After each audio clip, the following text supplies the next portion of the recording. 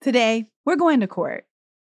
There are several civil lawsuits involving celebrities right now, and it seems like Hollywood is getting even more litigious. Former Real Housewife of Atlanta, Nene Leakes, is suing Bravo for what she says was a racist work environment. Kardashian friend turned foe Black China is suing that family for allegedly ruining her reality TV career. A few months ago, Cardi B won a defamation lawsuit against a YouTuber, Tasha K. We'll talk about that a little bit later. But of course, the case that everyone seems to be talking about, maybe because the whole thing is being live streamed, is Johnny Depp versus Amber Heard. It is truly unlike anything I've ever seen, especially in Fairfax County, Virginia. Emily Yar is an entertainment reporter covering the trial for The Washington Post. This is not a place where celebrity trials really play out. And so there's just been this just flurry of activity every day. I've been in the court since they did jury selection, and they actually have 100 spectator spots available. So before the sun even rises, people are outside lining up, waiting for one of the, coveted 100 spectator wristbands that gets you in the courtroom. There are a lot of Johnny Depp fans. There is a hashtag Justice for Johnny contingent that's there every day, and they make their presence very known. Johnny Depp is suing his ex-wife Amber Heard for defamation related to claims she made about him being abusive to her when they were married. And the scene outside of the trial is more like something you'd find outside of a movie premiere, not a suburban courtroom. Every day, fans line up just to catch a glimpse of Johnny Depp. People have traveled from all over the world. There's a lady who brings 2 alpacas to the courthouse. It's truly bizarre, especially when you consider the fact that this is a trial about domestic abuse. To be clear, no one is facing criminal charges. This is a civil suit to determine if Amber Heard had the right to claim that she was abused, and if her claims wrongfully hurt Johnny Depp's career. Welcome to Pop Cultured. I'm Bridget Armstrong. Johnny Depp is suing Amber Heard for defamation. She's countersuing for the same thing. A few months ago, Cardi B won a $4 million defamation lawsuit against a YouTuber. Today, we'll get into the details of those cases and talk about why we may see more like them in the future.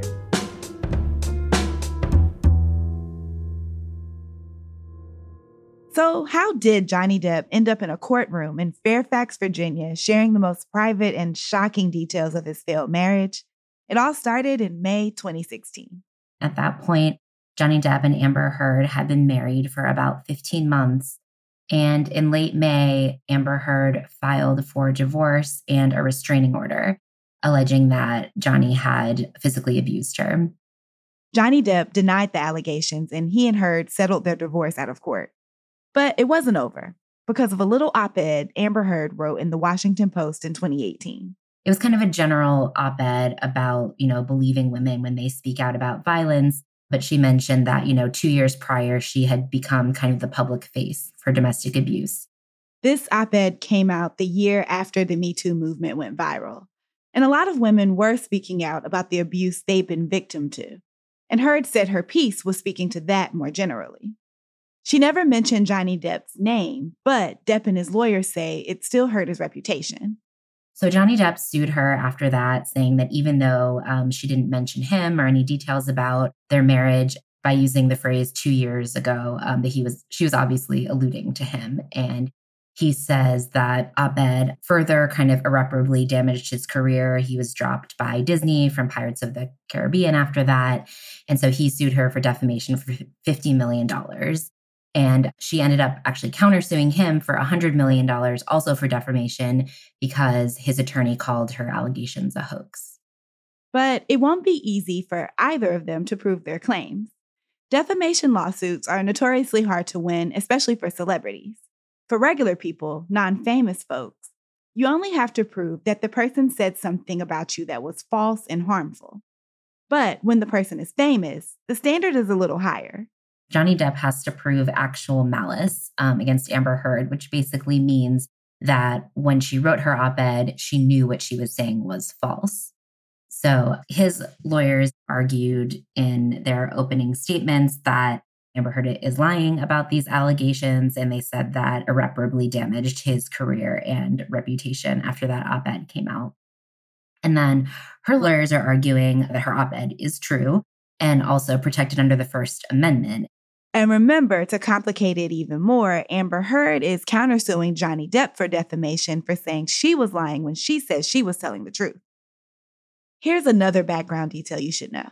The case is playing out in an unlikely location, Fairfax, Virginia. Depp and Heard both live in LA, but Amber Heard wrote her op-ed in the Washington Post. The Post's online servers and printing press are in Fairfax. Fairfax is just a little outside of DC. And even though the Post isn't named in the lawsuit, Johnny Depp's lawyers argued that the trial could be held in Virginia because they printed it. Also, his lawyers might have been motivated by Virginia's defamation laws. Virginia is known as a place that has weaker anti-defamation laws. But this trial has already sparked some changes. Right around the time Johnny Depp filed his lawsuit, people definitely seemed to notice that suddenly Virginia was becoming sort of a magnet for these kind of cases. And so especially free speech advocates were really worried about this. So the Virginia legislature actually, shortly after this lawsuit was filed, passed bills to try to strengthen those defamation laws. So more people didn't kind of follow suit and try to file these high-profile lawsuits in Virginia. This isn't the first time Johnny Depp has been in court over this. He sued the UK tabloid The Sun for a 2018 headline that called him a wife beater. A lot of details that are coming out now are similar things that were already used in the UK case, with Johnny Depp vehemently saying he did not abuse Amber Heard or saying that he did. But in that case, he lost. And that was not a jury trial. That was in front of a judge. And at that time, Amber Heard alleged that he assaulted her 14 times. And the judge found there was enough evidence to support her claims of 12 incidents. So he said at the time that The Sun proved its article was, quote, substantially true. So he ended up, losing that one. Before Johnny Depp took the stand, the jury really didn't hear about the UK case a lot. And it seems like when that did come up, there was always an objection. But when Johnny Depp was being cross-examined and he would say certain things or say he didn't remember something, he was allowed to go back and find his testimony from the UK trial and point out that he did or didn't say something then. Now that we've gotten the background out of the way, let's get into some of the drama that's been unfolding in the courtroom. There are 100 potential witnesses scheduled to testify. And the judge has already told Johnny Depp's lawyers to speed this show up so they can be done before Memorial Day. And some of the stuff that's come out on the stand is wilder than any movie either of these two have ever been in. Just a warning, this gets a little graphic. So there was this incident that happened in Australia in March 2015 when Johnny Depp and Amber Heard were both living there together while he filmed the 5th Pirates of the Caribbean movie. Basically, the end result was that Johnny Depp's the top of his middle right hand, his middle finger on his right hand was severed. When he, took the stand, he said that what happened was he and Amber got in a big fight because she was very upset over something that was going on with their postnuptial agreement, and that she threw a vodka bottle in a way that severed the top of his finger. And after that, he said he went into shock and kind of had a nervous breakdown and started, I'm sorry, this is gross, but he dipped his finger in paint and started writing all over like mirrors and on lampshades with this blood and paint mixture, kind of words and phrases that some of which were not very flattering to Amber Heard, and that he said were kind of reminders of lies she had told him. You dipped your finger in paint after suffering an injury? Yes. Yes or no? Yes, that was after after writing on the walls, the blood had kind of dried, as it were, and so I stuck my finger into a can of paint and also, mineral spirits to put my verbal messages onto the wall. Also, defaced a painting by drawing a penis on it, didn't you? I don't know about that. I don't remember drawing a penis on a painting. Given the state you were in, it's entirely possible that you did that. So, her lawyer questioned him about this for a while during cross-examination and played some audio and showed some texts where Johnny Depp used sort of the phrasing like, back when I chopped off my finger. So, we haven't heard from Amber Heard. Seems like she has a very different version of how that finger was injured, but like that's kind of the level of gruesome detail that the jury has been hearing. And that one is pretty hard to forget. And it gets worse. I did not think the phrase human fecal matter would come up in this trial, but I was wrong. Sorry, this one is disgusting. When Johnny Depp took the stand, he alleged that Amber Heard defecated in his bed for revenge after an argument. We'll have to wait to get Amber Heard's side of both of those stories. So far, we've mostly only heard from witnesses on Johnny Depp's side. And as Amber Heard's lawyers have pointed out, he seemed to be bankrolling a lot of them. I think with most people that have been on the stand for him, you have his sister who, then Amber Heard's lawyers point out his sister is the president of his production company. So she's, he said, you're on his payroll. And then his longtime friend who took the stand lived rent-free in one of his properties. And, the lawyers have made a big point of saying how, Johnny Depp let Amber Heard's sister and her friends also live rent-free in some of the properties he owns. So that has definitely kept coming up as well. Another testimony that stands out is the couple's therapist. She said she had spent a decent amount of time with both of them separately and together. I think the line that probably got the most attention was when she said that she determined from her conversations with them that there had been mutual abuse between the two of them. And that, she brought up they had both been abused as children, both of which has come up from their lawyers. We've heard some of their backstory. But so far, the testimony that's gotten the most attention is from Johnny Depp himself. I think really the entire time Johnny Depp has been on the stand has been when it seems like people in the courtroom are the most riveted. And I mean, it is unusual to see a celebrity on the stand in general, but it seems like these past couple of days, you can hear a pin drop. People are just really captivated by everything he has to say. 4 or 5 years old, I can remember vividly my mom telling me to go get her nerve pills, out of her purse that was hanging on the back of the door. He definitely speaks very, very slowly. And also his answers have been really, really long, which has been something that Amber Heard's lawyers has been trying to cut down on. He has been cutting him off. So I'd go get the nerve pills and I'd bring her the nerve pill. She'd take it. And,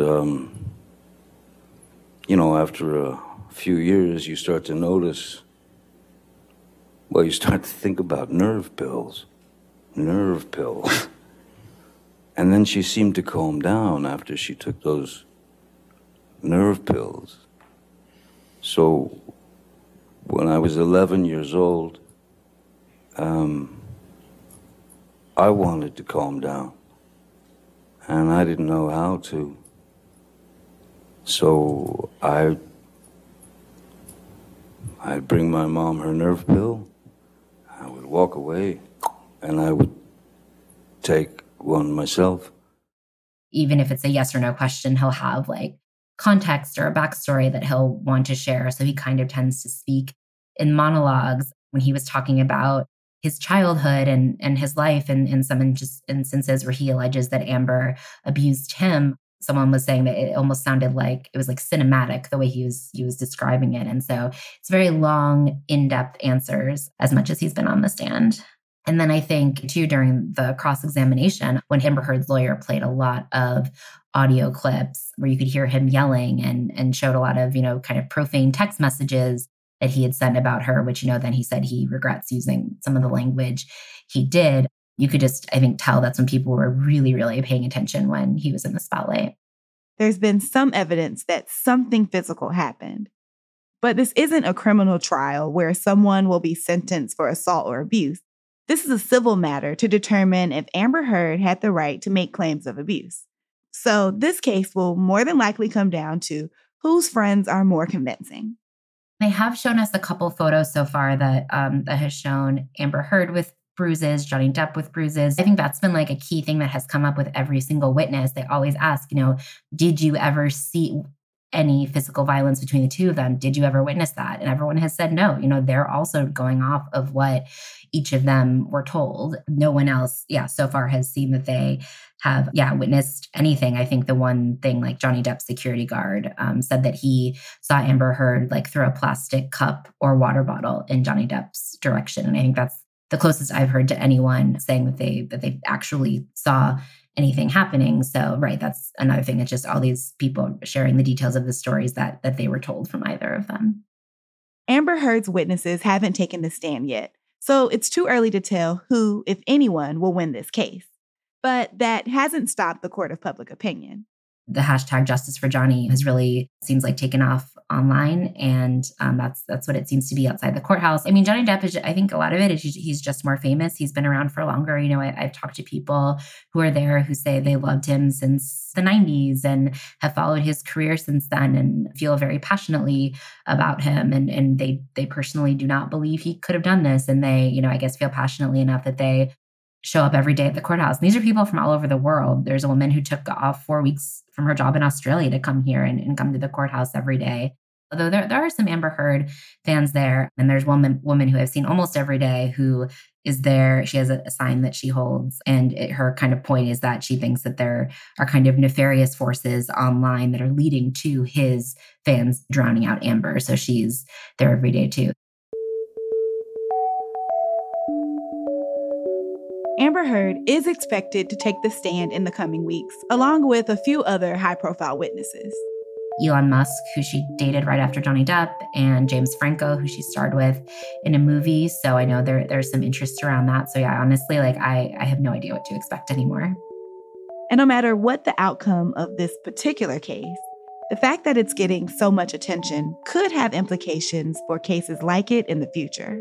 I think defamation suits are always going to be really difficult. I have seen some experts kind of talking about this could have an effect. People will be more hesitant to, say, write an op-ed because, no matter the outcome of this case, they've seen that you can get sued for that. It'll definitely be really interesting to see the real impact on this.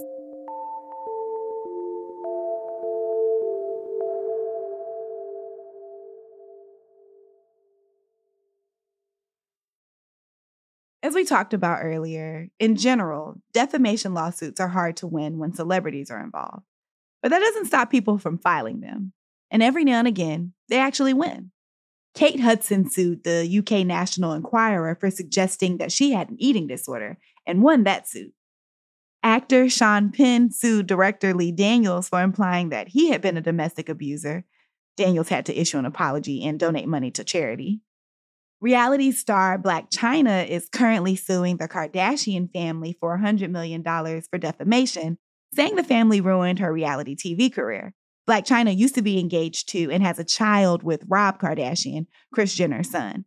Blac Chyna says Kris Jenner badmouthed her to E-execs and got her reality show Rob and Chyna canceled. And already on the stand, Blac Chyna has admitted to holding an unloaded gun to Rob's head and wrapping a phone cord around his neck. She says it was all a joke.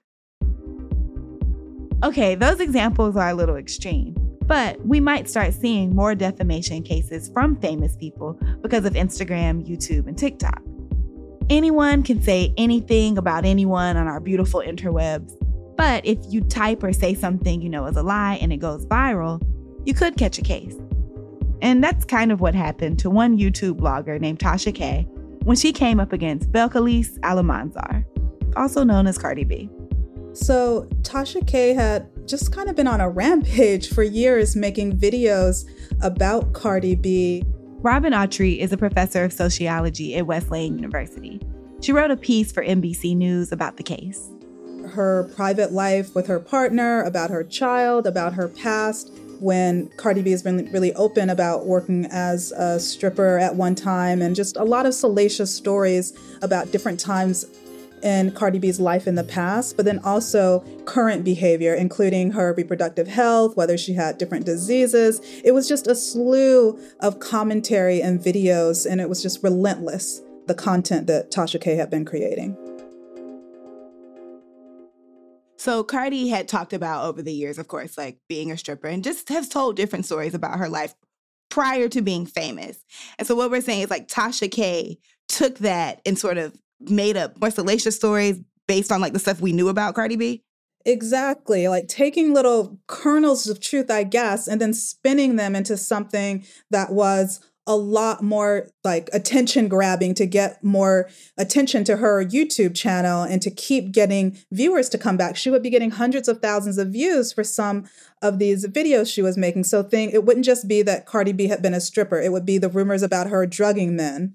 And she would create whole stories about that. She was trying to locate former roommates and trying to have them on the show and also telling lies about Cardi B, stories about her alleged drug use while she was a stripper. So taking this one thing about her past as a stripper and then turning that into a lot more kind of like a seedy kind of past.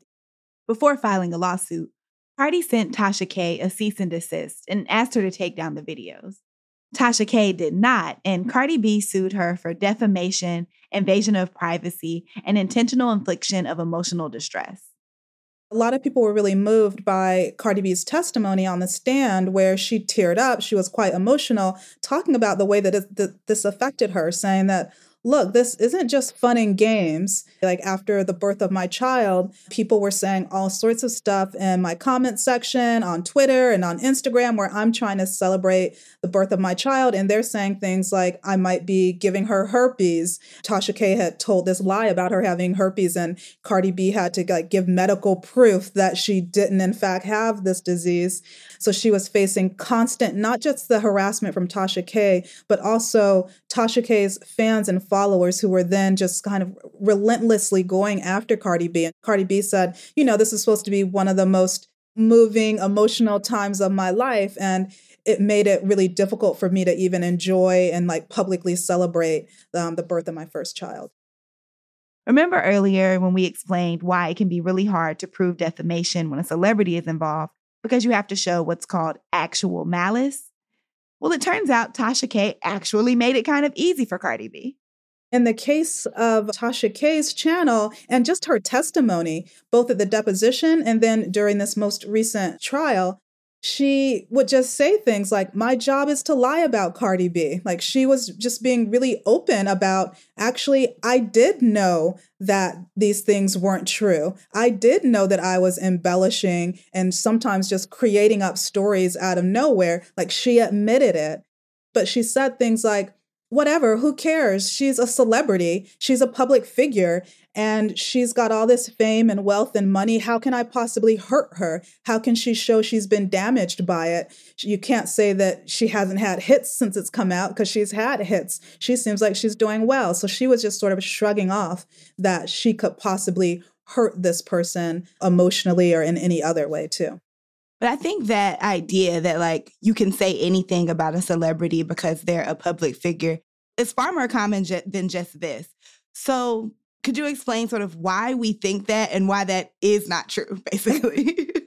Yeah, because people feel like, well, that's the cost of fame, that you get to be super wealthy and famous and enjoy all that. And what, you didn't think there was some costs that come with that? And that some of the cost is that it's like relentless criticism. And that is true. There is relentless criticism, but celebrities are still like people and they still have particular rights.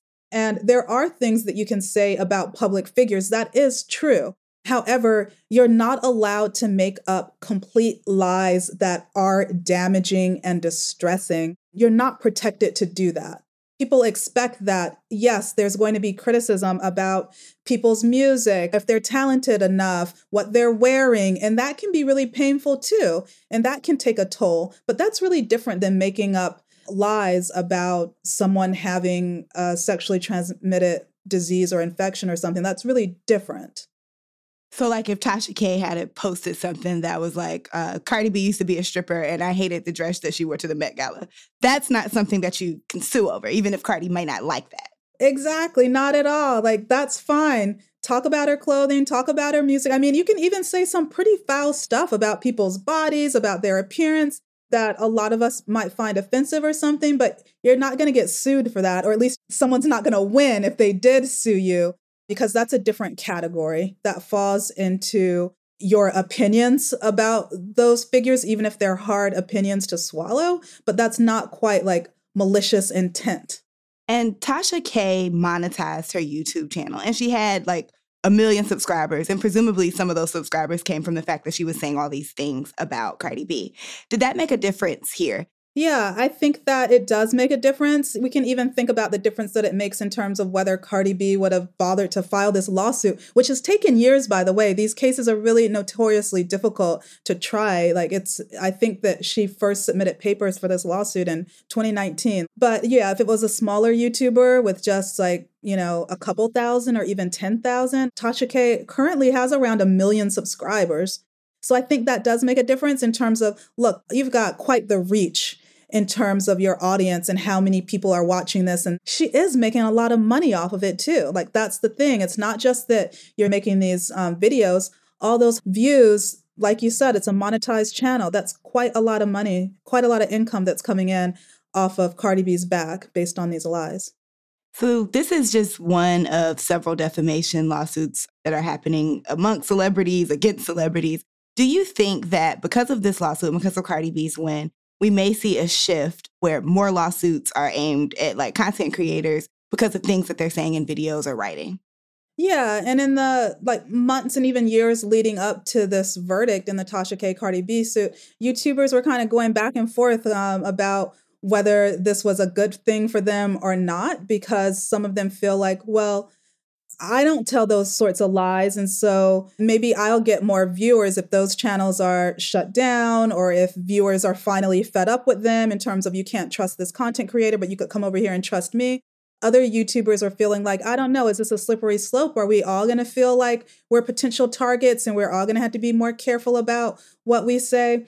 But in the end, it's not just being careful about what you say in terms of criticizing someone's music or what they wore to the Grammys or something. You can still do that. You can still try to even be entertaining and even kind of toe the line of whether it's appropriate or not, the stuff you're saying, but that is still just really different from the sorts of stuff that Tasha K was doing. So I think there's a distinction, even if it has made some people a little bit nervous about whether or not someone's going to come after them for their content as well. This does raise questions about the role of content creators versus reporters or journalists. The way we get our information can sometimes make it hard to spot the differences and know who to trust. In the case of Tasha K, it seems like she tried to use people's confusion in her favor, but it backfired. This is also a story about just what content creators are and whether or not this is just for entertainment, we're just having a laugh here, versus I'm sort of posing as a reporter, kind of journalist sometimes. Other times I'm acting more like just a gossip columnist. It's like towing these lines between why would you take me seriously? I'm just saying all sorts of things, but other times explicitly characterizing herself as a journalist and say, look, as a journalist, I care about this, that, and the other. And so I think wearing those different hats also is something that tripped her up, because they have footage and evidence of her characterizing what she's doing as a journalism. And when you start talking about journalism or reporting and everything, there are ethics to that. So when you start presenting people as, okay, this is my source, this person, Star Marie, she's the one who told me that this, that, and the other happened. And it's but did you follow up? Did you use the entirety of that interview, or did you edit it? And they even had a recording of her discrediting her own witnesses, discrediting the people that were supposed to be verifying her stories on some of these videos. Well, then they had footage of her saying, oh, I knew that person wasn't telling the truth. But she wouldn't talk about that on some videos. So I do think it's a slippery slope. And I think it's hard to exactly pin down, because certain content creators are kind of wanting to be fluid and going through a lot of different categories, almost as a way of shielding themselves and protecting themselves, that this was just for fun, this was just a kiki, or no, actually, you should treat my content seriously because it's serious reporting. Well, which is it? The question of content creator versus journalist has come up a few times in the past few months. DJ Academics, a YouTuber and just generally annoying figure in hip-hop, tweeted information about a hearing in the assault case against Tory Lanez. He was charged with shooting Megan Thee Stallion. Turns out the information DJ Academics tweeted wasn't exactly correct. But people believed it anyway, because somehow Akademiks has positioned himself as a sort of hip-hop journalist, even though he's not. A few months ago, Jason Lee, another blogger type who's the CEO of this site called Hollywood Unlocked, broke the news that Queen Elizabeth had died. That, of course, was not true, but it got some traction on Twitter before people figured out that a site called Hollywood Unlocked would not have the scoop on the Queen's death. Well, it is really confusing because, frankly, like you bring up the DJ Akademiks and the Megan Thee Stallion thing, I only heard about that on YouTube, right? So some of it is how some of our news and some of our stories don't get covered that well in mainstream media, and we're more likely to turn to social media for some information because we can get more there than we can in mainstream. But then social media is just run by different logics, and the whole monetization really confused a lot of things and kind of trying to attract clicks and views and stuff. So it can be hard just as viewers to know which of these sources to listen to, especially as content creators start competing with each other. And then like this person is now disregarding someone else's story. And it's like, I don't know if they really think it's untrue or if they're just trying to like get that person's viewers. So it can be really hard to make those calls when people are trying to have the big story and it's your main source of information about some case or some incident. I mean, that Jason Lee one is a great example because that's actually not true in that case. In that case, there's plenty of mainstream coverage about the royal family. Like some of us would argue too much coverage about the royal family. So I was like, really? Jason Lee? He's the one that's going to crack this story? And so we all know how that ended. Will this have any implications for YouTube itself? They're working with advertisers who obviously don't want to put their ads on videos that have the potential to get taken down because they were lies. I do think it will. I think that YouTube's trying to hide. They're kind of hanging their content creators out to dry, but YouTube has like community guidelines. They have rules themselves about not posting lies, about what are the ethics of content, but it is so incredibly difficult for them to enforce their own rules. And so individual content creators can be sued, but at some point we've got to ask, what's going on with the platform? How is it designed in such a way that not only is it a space to present this kind of material, but to also get rich off of it? And we have to start asking ourselves that rather than going after like individual people. I'm not saying individual people shouldn't be gone after, but if we really want to get at what's going on, we got to think bigger because there's just going to be another Tasha K.